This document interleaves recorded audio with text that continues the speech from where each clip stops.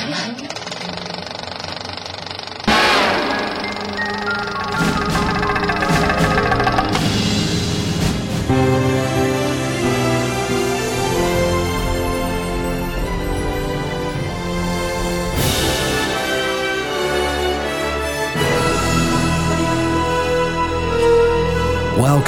to the AV Podcast Movies Edition, presented by Phil Hinton.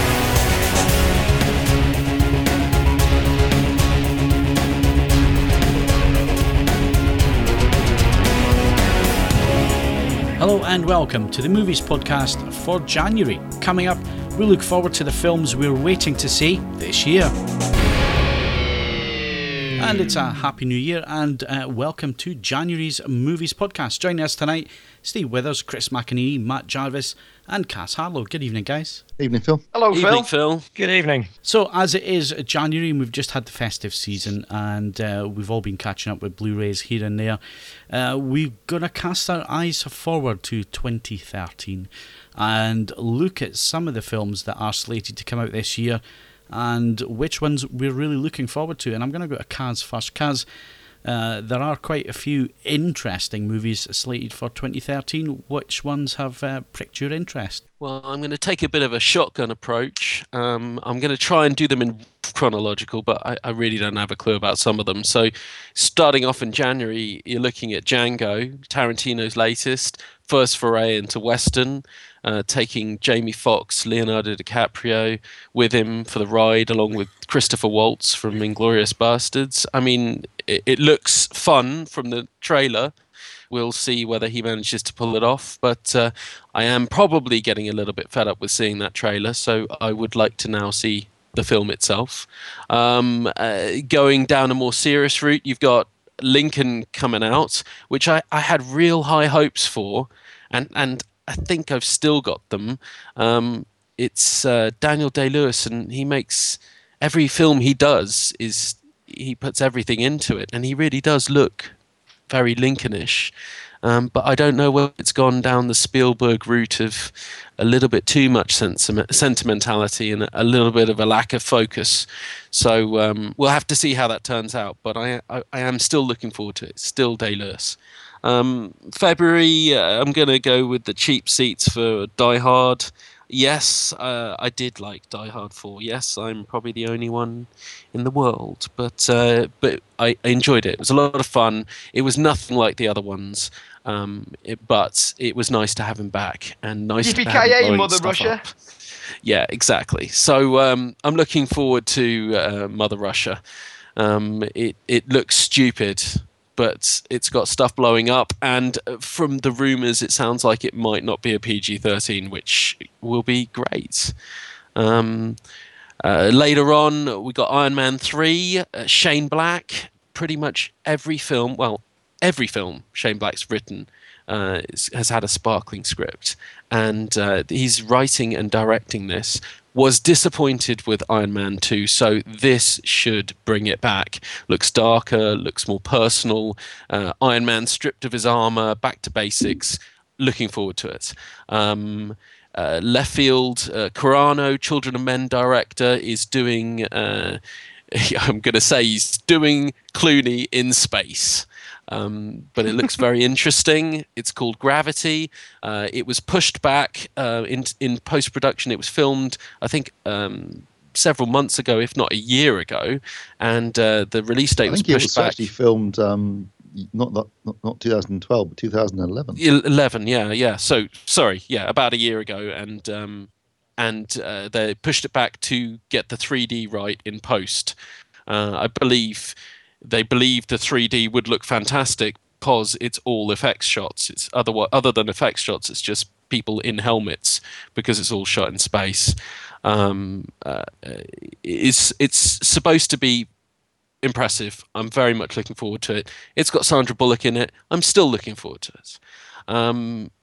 Going down the sci-fi route again, we've got Elysium, which is Matt Damon, Neil Blomkamp, crazy futuristic world, Matt Damon running around with a bald head and a gun and some kind of cybernetic enhancements.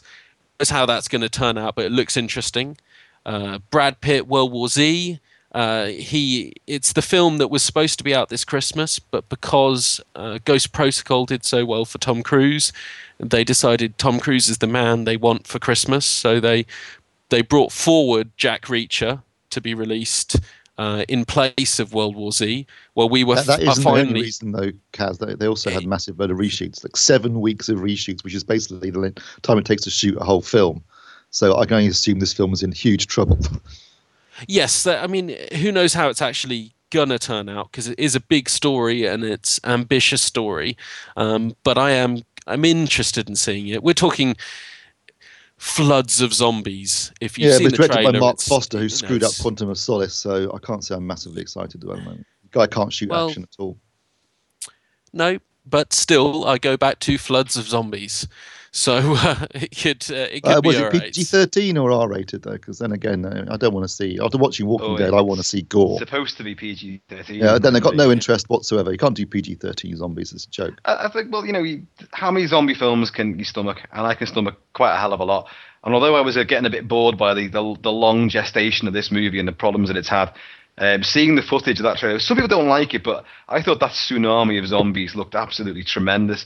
And I've heard tell that they form a human, a living dead tower, climbing over each other to try and reach a helicopter. I don't know. I want to see that. I think it looks pretty interesting. I mean, you can see where they're going from that flood of zombies that they used to get over the wall, because they just climb all over each other just to get over that. So yeah, I'd quite like to see that. And it's not massively anticipated. It's just one of those big releases that is probably going to deserve a cinema trip, because it'll look better that way. Brad Pitt does horror. Yes, yeah, quite. I mean, he doesn't really generally. He doesn't really do action or horror, let alone action horror, and let alone blockbusters. So this looks interesting. It might not turn out as expected, but I'll give it a shot. And last but not least, Man of Steel. I know we haven't heard much about it, haven't seen much about it, but I do love him, passing through the sound barrier. That little burst in the teaser trailer is enough for me to get excited about this Superman. Yeah, so, it could be interesting. I mean, I want to see Russell Crowe prancing about in another silly costume, because he's done quite a few of those lately. On a bit of a roll with these things, with like Les Mis and the Man with the Iron Fists. He's a bit of a weirdo in that one, isn't he? With some strange costume faux pas. He's also as fat as Marlon Brando these days. So yeah, could be good though. Could be fun. I think my only concern with that one is there's quite an age difference between Clark Kent, between Henry Cavill and Amy Adams, who's playing Lois Lane. There's 7 or 8 years between them. And I've always sort of seen him as a more similar age, if you like. I think she's probably going to be a bit old for that role, quite honestly. It's kind of reverse of what happened on the last Superman film, then, where they had someone way too young playing Lois Lane with Kate Bosworth. Yeah. Amy Adams, though. Yeah, but Kal-El's, he's an alien, so you don't know how old Superman's supposed to be, do you? I mean, he's, he can look any age, really, can't he? But yeah, basically, you've got David Goyer, you've got Christopher Nolan and Zack Snyder, so it's going to be great. It's Henry Cavill. Is he the first Brit to play Superman as well? Yeah, there's only Brits play superheroes now. You've got a Brit playing Spider-Man, a Brit playing Superman, and a Brit had just played Batman. So. Oh, and I have to do a quick mention for Pacific Rim. It's supposed to look fantastic, massive, state-of-the-art robot action. Like, I don't fully grasp the storyline to it, but I'm prepared to go with that. Well, no one knows it yet, I don't think. Kids controlling giant robots in a big battle. That'll do for me. It's Guillermo del Toro, Idris Elba, obviously not playing a kid, is suited and booted, ready for that action in that. It looks like it's going to be epic. And it's Del Toro, so it's going to look fantastic as well. And he's gone on a limb and said, "This is not Transformers. Everybody might have big robots in it, but it's not Transformers." God bless. Yeah, Kaz has mentioned quite a few films there, but I suspect that the big summer movie this year is obviously going to be Man of Steel. I mean, you've got a reboot of Superman. You've got Christopher Nolan in there. You've got David Goyer, the guys that rebooted Batman. You've got Zack Snyder directing. He's certainly is very good at action direction. And we've seen a few bits and pieces. There's been a teaser trailer, which looked interesting. And as Kaz mentioned, there's a great shot of Superman going through the sound barrier. Apparently, it's going to be. I don't know if they're taking the same approach that they took with Batman, which was trying to ground it in reality. Clearly, this is about an alien who flies. So there's not too much. But they've got an interesting cast. You've got basically playing his real parents. You've got Russell Crowe as Jor-El, his father. I don't actually know. The woman playing his mother is not an actress I'm familiar with, to be honest. But then playing his Earthbound parents, you've got Kevin Costner and Diane Lane. I'm quite worried that Diane Lane is now playing Superman's mum, because I remember when she was an 18-year-old hottie. You've got... well, she could be a super yummy mummy. Well, to be fair, she's a total MILF, and yeah, she's fantastic. She's only 47. Yeah, I know.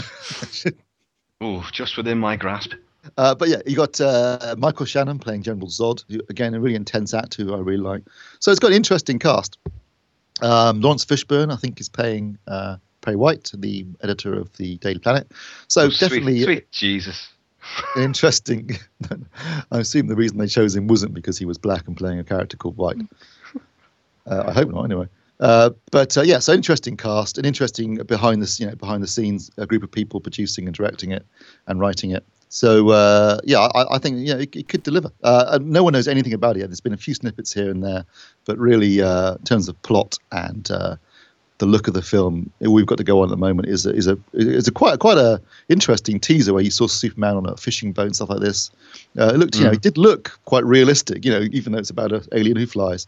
It did have an air of reality about it, and a really nice looking photography. It was a good teaser. You didn't really know what the hell it was at first. Was it some kind of perfect storm? Because it was like sort of scenario, this fishing harbour, they're out in the boats. Then you saw him hitchhiking on the road, and you thought, hang on, that's Henry Cavill, isn't it? What could that be? It is. It's Superman, and I'm more your Batman sort of fanatic.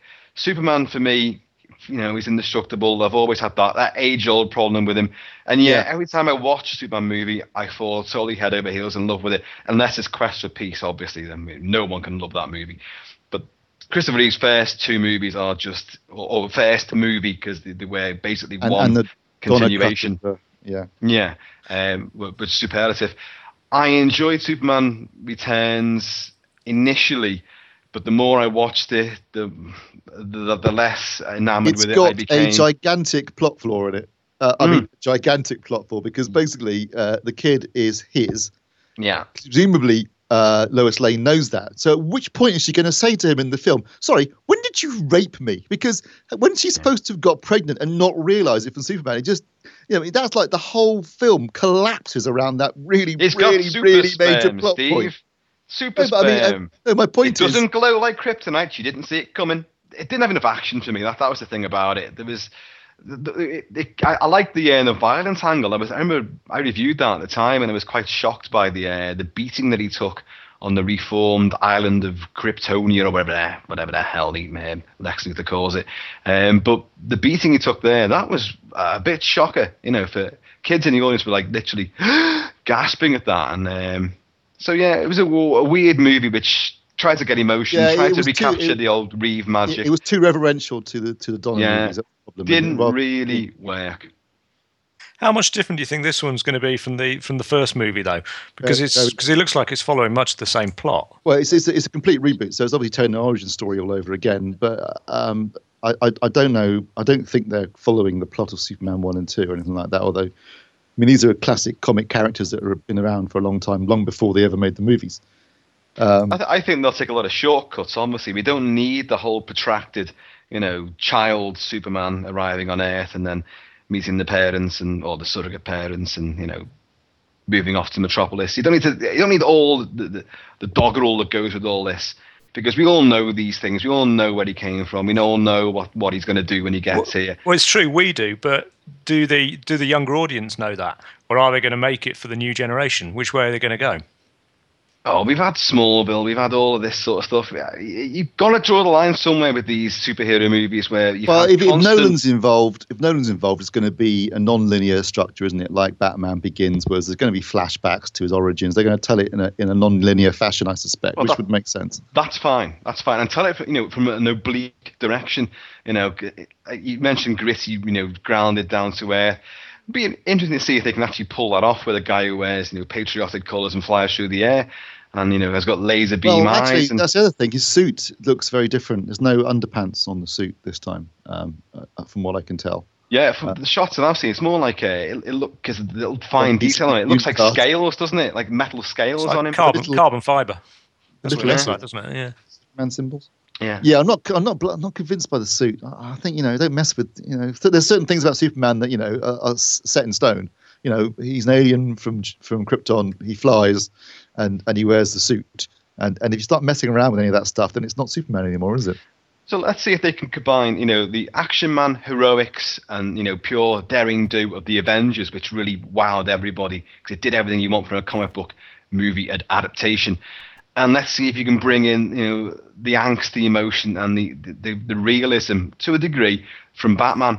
And everything's there to hopefully make this work. But you want action. You've got a heart, soul, emotion, but you need to have some action too. You know what this guy can do. So let's see him do it. And if Zod's in there, Zod's got the same sort of powers. I don't know how this all comes together, but we want some big smackdowns, don't we? We want buildings toppled. Well, as you pointed out, Chris, a big problem with Superman is, of course, that he's indestructible, and therefore, he's never really at much risk. Batman, being an ordinary man, effectively, but with some gadgets, was always in danger of dying. Superman rarely is, unless he's facing another Kryptonian who's got equal powers like General Zod. So, yeah, it's always a big problem with Superman. It's trying to find a kind of viable villain that's actually going to work, and a plot where he's genuinely in danger. You need things like kryptonite.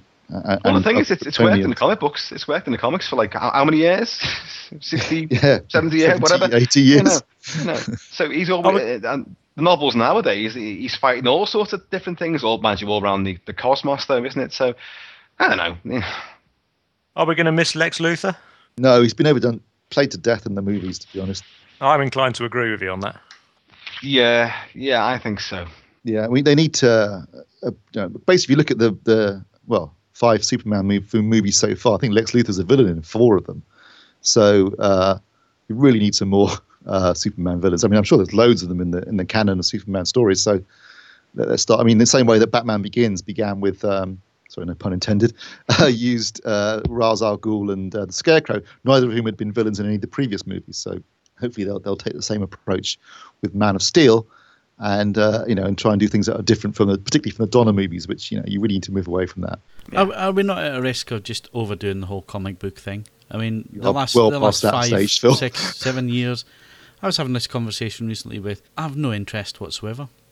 No interest whatsoever. There's some movies that we have had, which I'll put my hand up and say there have been great movies, like the recent Batman movies. But really, do we need another superhero movie? Well, they sell, don't they, Phil? I mean, you look at what was the biggest movie this year? Sorry, not this year. Biggest movie last year was Avengers. Yeah. Avengers. Yes, by a country mile. So clearly, comic book people movies love sell. it. Yeah, people love it. And when you're looking at budgets that are $200 to $250 to $300 million to make a movie, you need a built-in audience. You need to know how it's going to sell. Otherwise, you're going to end up with a John Carter on your hands. And basically, comic books tend to have a built-in audience, which has been proved by the way that Marvel have very cleverly built up to the Avengers by using individual movies for Iron Man and Incredible Hulk and Thor and Captain America, and then bringing them together, and it paid off gangbusters. I mean, $1.5 billion from one movie. I mean, that's the kind of stuff that studios dream of. Yeah, so, but you see, that's then the problem, isn't it? Because movie studios are only going to go after the buck. They're only going to go after the money. And yes, I know it's an industry and they have to make a profit and all the rest of it, but it just seems to me that there's too many superhero movies just because they're going to make money and there's not a lot of originality out there. Or am I wrong? There's no originality anymore, Phil. I was trying to put together a list of films I'm looking forward to coming out this year that aren't sequels, franchises, comic book movies, or based upon some board game. And frankly, it's difficult. I mean, I'm looking forward to Gravity by Alfonso Cuarón because at least it's an original, screenplay and film. But so much of the stuff that's being made now is just franchise fodder because studios are terrified of losing a load of money. And you need a film that's got to have a built-in franchise, some kind of a built-in audience, a big name star. Maybe you can open. If you don't open on that Friday night, you're dead. Basically, you've got one weekend to make that film play. You need something to make it play that first weekend. So what's going to be big this year? Catching Fire is going to be huge because The Hunger Games was massive last year. got a built-in audience of teens who can't wait to see the next part, guaranteed. Man of Steel is actually a bit of a risk because the last Superman film, Superman Returns, didn't actually do very well and cost a ton of money to make because it was in development for so long. So again, Man of Steel a little bit of a risk, but I think the fact that they've got Christopher Nolan behind it is going to help. You've got The Hobbit second part. Well, that's going to make a ton of money, but unless you've got some kind of, Iron Man 3 that'll do well off the back of Avengers. Even though Iron Man 2, I think as Kaz mentioned earlier, wasn't actually very good. But the problem is that we're dealing with films now where the budgets are so vast that one bomb is a big problem. Well, we're complaining about comic book stuff. I don't think there's enough Star Trek movies. There you go. How's that for a link? Star Trek Into Darkness. Not completely sure about that title personally, but I am really looking forward to Star Trek Into Darkness because I thought that J.J. Abrams did a fantastic job with the Star Trek reboot. Against all the odds, I think he delivered a really good movie. It was fantastic fun. It had comedy, it had effects, it had lots and lots of villainy and great camaraderie between the crew. I mean, you got to know these guys who you've thought you've known for decades now. How can they reboot these people? But they did it quite successfully. Great cast was in there. It was top-notch entertainment from start to finish. Thoroughly enjoyed it. And yet, when it came out on Blu-ray, I watched it once and I haven't gone back to it. And even though I loved it at the time, and this film's going to be coming out now, as you said, it's got a bit of a naff title. I'm not enamored with that one myself. I don't know too much about the plot. I don't think too much has been leaked, really, has it? Little bits of casting here, there, and everywhere. Benedict Cumberbatch is in it, isn't he? Sherlock. And I don't know who else, but it's on the back burner as far as I'm concerned. I'm sure I'm going to love it when I do see it, but at the moment, it's on the way. I've got to say, as a reboot, it had to work with the characters. If the characters hadn't worked, I think it would have been dead. And they had to broaden the appeal as well. I mean, they had to aim it at the thousands and millions of Trekkies and Trekkers out there, but they also had to get another audience in, a younger audience in, and I think he managed to do that with the first film. And I forgot how good the first film was. It was on the TV the other night there when I was flicking through, and I actually sat and watched about an hour's worth of it again, and I really think he nailed the first film. I thought it was a franchise movie, a sci-fi movie, but he made it accessible. And the reason it was accessible was I think they got the casting spot on, and I think the interplay between the characters, you want to see more of that, I think. Well, certainly I do. I want to see more of that development. We know what the friendship is like later in life because we've seen the original movies. They're being clever. They've changed the timeline, so they don't have to worry about things that have gone from the TV series and the movies that have gone in the past. So I'm really looking forward to it. I think it's the only movie in terms of franchise movie, a big movie, that I'm really looking forward to. Yeah, Chris Pine's good value always, and Carl Urban, brilliant. So the banter was there between the two, and the camaraderie was there. The big hands bit when he has the reaction to the injection, that was hysterical. That, and lots of the references like the Kobayashi Maru and all that. You're quite right. You nailed everything for the major fans, the Trekkies or Trekkers as they like to be called now, and as you say, brought a new audience in. So that's possibly what the gambit is going to be with Man of Steel as well. Appeal to the masses who know the stuff and know the Superman lore, but also appeal to the new crowd as well. I mean, Phil's made the point, and it's very valid that the films coming out in 2013 and most years these days seem to be dominated by franchises, by comic book movies, by adaptations, old TV shows being turned into films, anything where the studios think they can find some kind of built-in audience. And also, because of the costs involved and the risks, they don't want to make anything. They have to reach the widest target audience possible. That's why so many films have to be a PG-13, because they don't want to limit their audience. They need to make enough money in that opening weekend. They need to make the money. They've got to hit as wider demographic as possible.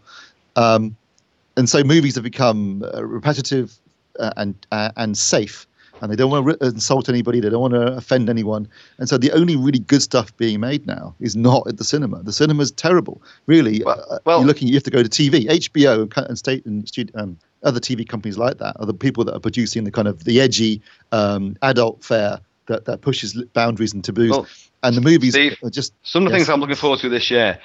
They prove your point and then become an exception to it as well, because they're remakes of accepted genre classics, but they're still going to push boundaries. Now, the one I'm looking forward to most of all is The Evil Dead.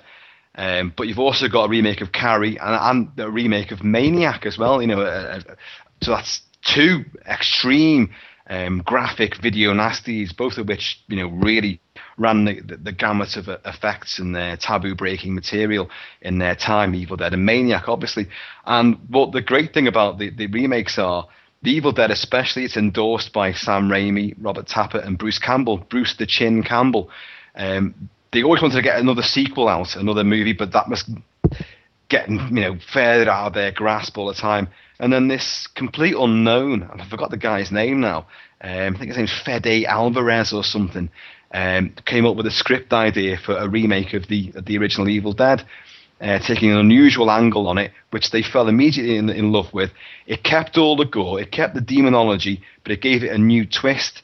The comedy slapstick stuff wasn't in there at all. I don't know if you've seen the trailer, but it's exceptionally disturbing. And apparently the film follows that suit. So they're not afraid in this particular case to go to extremes. Okay, they're remaking an acknowledged classic, but I'll make an exception in this case because it does appear that they're going to do something updated and in the same vein, but they're not going to pander to the PG-13. Chris, can you really do a remake of The Evil Dead after Cabin in the Woods last year, which basically lampooned the whole Cabin in the Woods concept in the first place? Well, I'm not a big fan of Cabin in the Woods. I saw the twists a mile away. The film sat on the shelf for quite some time. But there's always breaking the meta wall, and the whole media satire variation, that's been done to death before anyway. And I admire, what they did with it. I didn't think it was particularly scary or even that funny. Certainly wasn't even that gory or that clever. But it was entertainment. This, I like extreme cinema. I like, the original Evil Dead. People tend to forget this. When that first came out, that was actually a groundbreaking, revolutionary shocker. People were they were sick, they were terrified. Now we look back on it with fondness and nostalgia, and we laugh at it. It's the ineptitude of some of the effects. And it is a black comedy. It's very funny. This version is not a comedy, a black comedy, or a satire, or a splat stick film in any way, shape, or form. It goes for broke. Now, I'm only basing this on what I've read from Sam Raimi, Rob Tappert, and Bruce Campbell. But I kind of trust these guys. This is their baby. They wanted to try and do another movie, but could never really get off the ground. I find that hard to believe that they couldn't get off the ground. But, two sequels came out to it, both of which were increasingly more comedic. But the second one was great movie in every single department. It's a classic, I think. But the third one was far more silly and fantastical and stupid. But this goes back to its roots as being very dark, very sinister, psychotic. You don't know where it's going to go. You don't know how far it's going to go. But apparently it goes extremely far. So I'm very much looking forward to that. Now, you've got Maniac as well. Now, Joe Spinell made that character who was a psychotic rapist come scalpist, preying on women in New York. And it's a very seedy, dirty, disgusting, nauseating, upsetting, harrowing movie. It's not very good, Chris. I've seen it, and it's a bit it's just unpleasant. It's massively unpleasant. It's the film that Tom Savini tried, one of two films that Tom Savini tried to get his name removed from.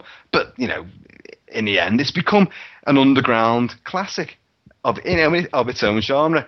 I went through a phase where I hated it and then kind of came to respect it and now quite like the movie. And of course, in the remake now, which has played at festivals last year, but we haven't actually seen. I've not seen it yet. Anyway, Elijah Wood plays the Joe Spinell character, and that's a real turn up for the books as far as I'm concerned. I know after Frodo, he tried to become a hooligan on the football terraces, and I'm sure he did something else a bit weird. He played a disturbing killer in Sin City. In Sin City, that's the other one. Yeah, of course he did. But now he's playing the Joe Spinell scalpist, and apparently it may not be quite as graphic, but it is very upsetting from what I've heard. And people who are fans of the original movie say this one really does do it justice, and it goes off on a different tangent again. So I mean, if you're going to remake something, you've got to throw something new into the mix. You've got to do something different with it. Otherwise, what the hell's the point? Don't just remake it frame for frame. But as we've seen with like remakes of Psycho and some other stuff like frame for frame. But this one goes again a different direction, and again goes for broke and is guaranteed and determined to upset you. Well, I'm quite happy with that because I like stuff like that. The other one, of course, is Carrie, and you've got Chloe. What's her name? Chloe Grace Moretz. Yeah. Now this one I've got some doubts about, but apparently there's quite a good. It's a female director. I've forgotten her name, but she's done some pretty well received, critically lauded, serious stuff. Kimberly Peirce. Well done, thank you. I don't know what she's done though. She made Boys Don't Cry. Right. Was that good? Well, yes, of course I've seen it. It's the one that Hilary Swank won the Oscar for the first time, playing a girl who pretends to be a guy. Right. Okay, well, so there's already a good pedigree for this, isn't there? I mean, Brian De Palma's original, it's a pot boiler for a lot of the time, but it's got some standout shocks to it as well. And it does push a few boundaries. The opening sequence in the shower room, for example. This one, I don't know. I can't get my head around a remake of Carrie for some reason. There was a really insipid sequel to Carrie. Anyone remembers that one from a few years ago? Do you remember the musical, the stage musical? Bloody awful. No, I don't. There was a stage musical, Carrie. It closed after about 2 weeks. It's still renowned as being the biggest money loser in the history of Broadway. Dear God. Can you imagine a musical of Carrie? What were they thinking? Did they do a trick at the end by, all the prom doors get slammed shut and all that, and no one can get out? Did he slam all the theatre doors as well? I mean, any kind of that was just to keep the William Castle style gimmicks. But there's three two certainly which promise to go, quite extreme, which in this day and age is still a rarity when we're talking about remakes, reboots, reimaginings, and the comic book stuff and the PG-13 stuff. But another film which it's not a remake, it's a continuation, and it's a long awaited continuation. I don't know when it's coming out, but it's Mad Max 4 or Mad Max Fury Road with Tom Hardy, the great Tom Hardy, taking on the role of Mad Max. And you've got Charlize Theron in there with a shaved head.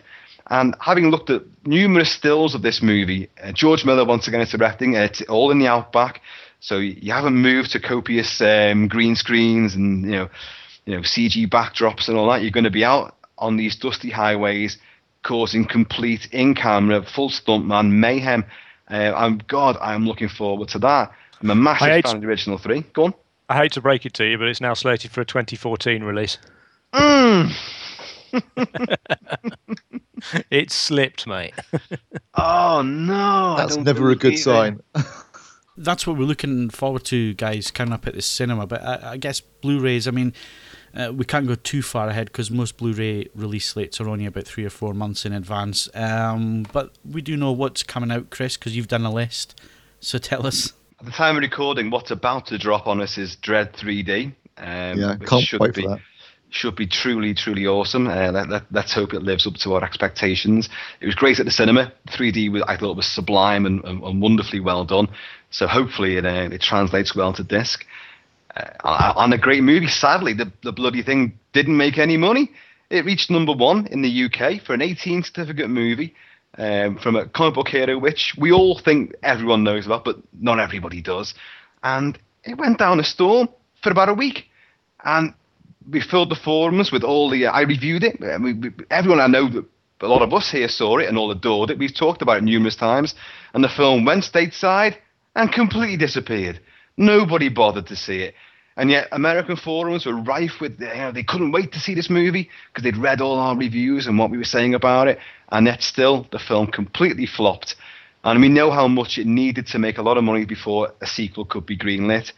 And we still don't know if it's made enough to perhaps warrant one, but the Blu-ray sales hopefully will garner some more towards it. But it's a tremendous movie, and hopefully it does the biz on Blue. So what you're saying is we all need to rush out and buy it so they make the sequel. Please do, if only for my sake, because I want to see some more of this. I think it will. I think I'll get a part 2. I think there'll be a second one. But I hope they don't go the route we've just talked about, trying to get bums on seats that goes to PG-13. If they wuss out on this now, then no, my faith in Hollywood, which is shaky at the best of times, will be completely eroded. Anyway, beyond that, I've not got a great deal to mention, and they're all kind of like my things. They're all Chris Mack style movies, but we're finally going to get a properly remastered and high def transfer for The Fog. John Carpenter's The Fog. We've had a very exceptionally lousy version put out in the UK, which some people have cited as being nothing more than a DVD upscale. I've got it and it looks atrocious. There's no high def quality to that disc whatsoever. Yeah, I've got it too, and I watched it a few couple of months ago, and it is pretty ropey. Shoddy, isn't it? But this is meant to be, the bee's knees. Beyond that, we've got John Carpenter's Christine as well. Sadly, that's only coming out via Twilight Time, which some people might know that they only put out very limited runs of these movies, so you've got to be quick to snap it up. But barring the one travesty with Night of the Living Dead, Tom Savini's remake of Night of the Living Dead, which came out sort of the back quarter of 2012, where they'd retimed it entirely blue, caused massive controversy from all the 3,000 people that picked it up, and hopefully they don't make any more manglings with this one. We've also got another reprieved video nasty, The Burning. Cropsey, the camp counselor in the sort of Friday the 13th style summer camp. The guy goes around with the garden shears, snipping fingers off and ripping heads off, and it's frightening. All these slasher movies, they were 10 a penny during the early 80s, and most of them were just a catalogue, an assembly line of atrocities committed on teenagers who were having it off in the woods. Not a bad spare time to have. And your problem is? Well, they were never scary, and they often were cut down to ribbons. This is going to be fully uncut, and the film, of course, was actually genuinely frightening. It's one of the better ones. I can't wait for that. This is a guilty pleasure of mine, but The Incredible Melting Man. Anyone remember that one? Yeah. In the late 70s? I'm really dying to see that again. Rick Baker did the effects for it, and for their time, they're really good. This is a guy who comes back from space. He goes on some ridiculous space jaunt around the rings of Saturn, and when he comes back, his mate's been killed, and he's got this strange melting disease. Now, when he begins to melt, he has a strange craving to eat brains. He goes on the run. Well, bits of him go on the run and then attack all and sundry. It's got it was only it was a double A at the time, released with The Deadly Bees, which was a really naff British cokey crap little shocker. But Incredible Melting Man, really, really, I loved it. It's badly acted, but the effects are great. There's a marvellous decapitation in it as well, and some gratuitous nudity just for the sake of it. But there you go, great stuff. Hammer's Horror of Dracula. This has been long in gestation because they just found, about 12 months, 18 months ago, they found bits of the lost footage of Dracula's demise at the end of the movie, where he's melting in the sunlight and crumbling apart, claws his own face apart. They found it in some Japanese vault somewhere, and finally they've managed to, the film has played at certain festivals and special screenings and gone down an absolute storm. Well, it gets its Blu-ray debut next year. Hammer have released quite a few. Hammer, obviously, of their own back catalogue. Studio Canal have been releasing them. Lionsgate did Curse of Frankenstein for them as well.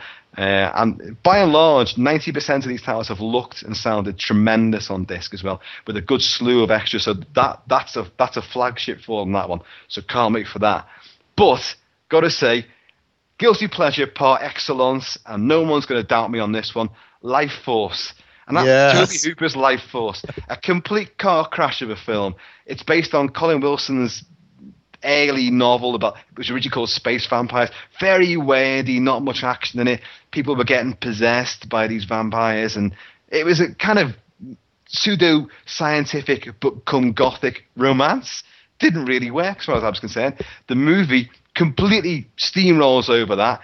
You have a joint American and British space flight, goes into the tail of Halley's Comet, finds these strange nude space vampires locked in this capsule. One's female, played by Matilda May.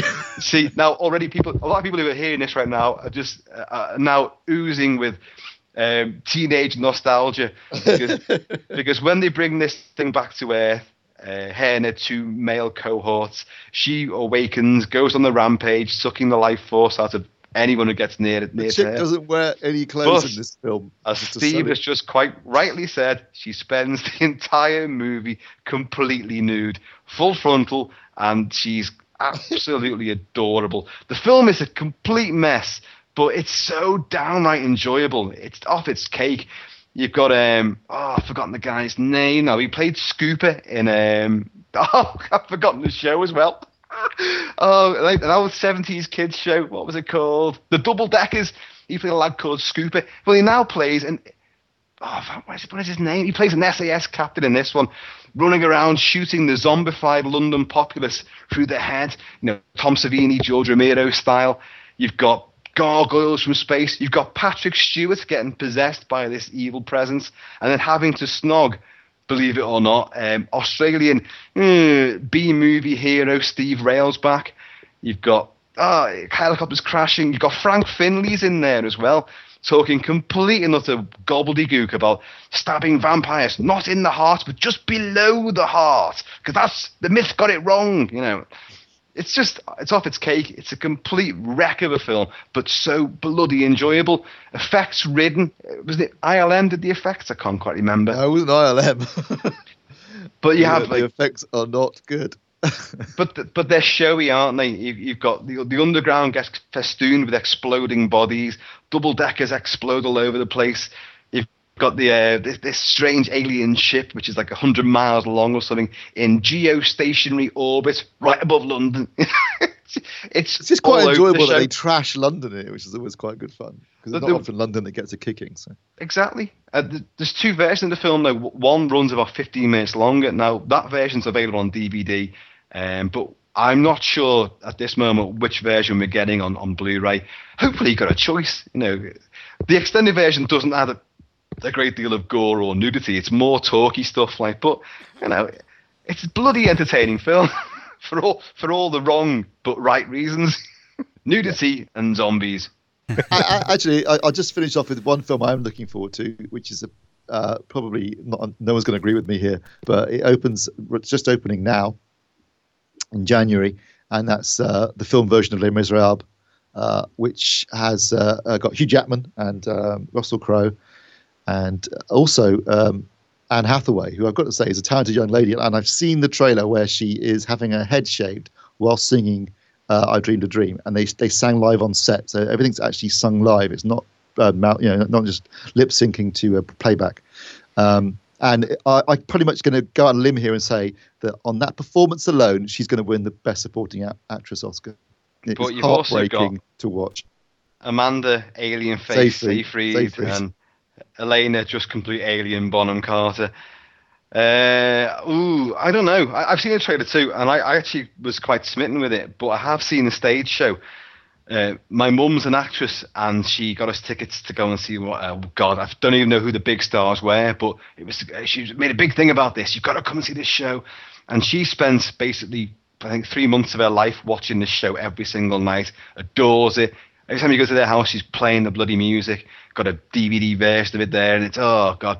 But I must admit, I hated it. I absolutely hated it. I could not see what everyone was getting so worked up about. Les Mis, it's the best thing. It was absolute, shit as far as I was concerned. I was bored rigid. I wasn't moved by any of it. Everyone was performing their parts exceptionally well, but the story did not grip me in the least.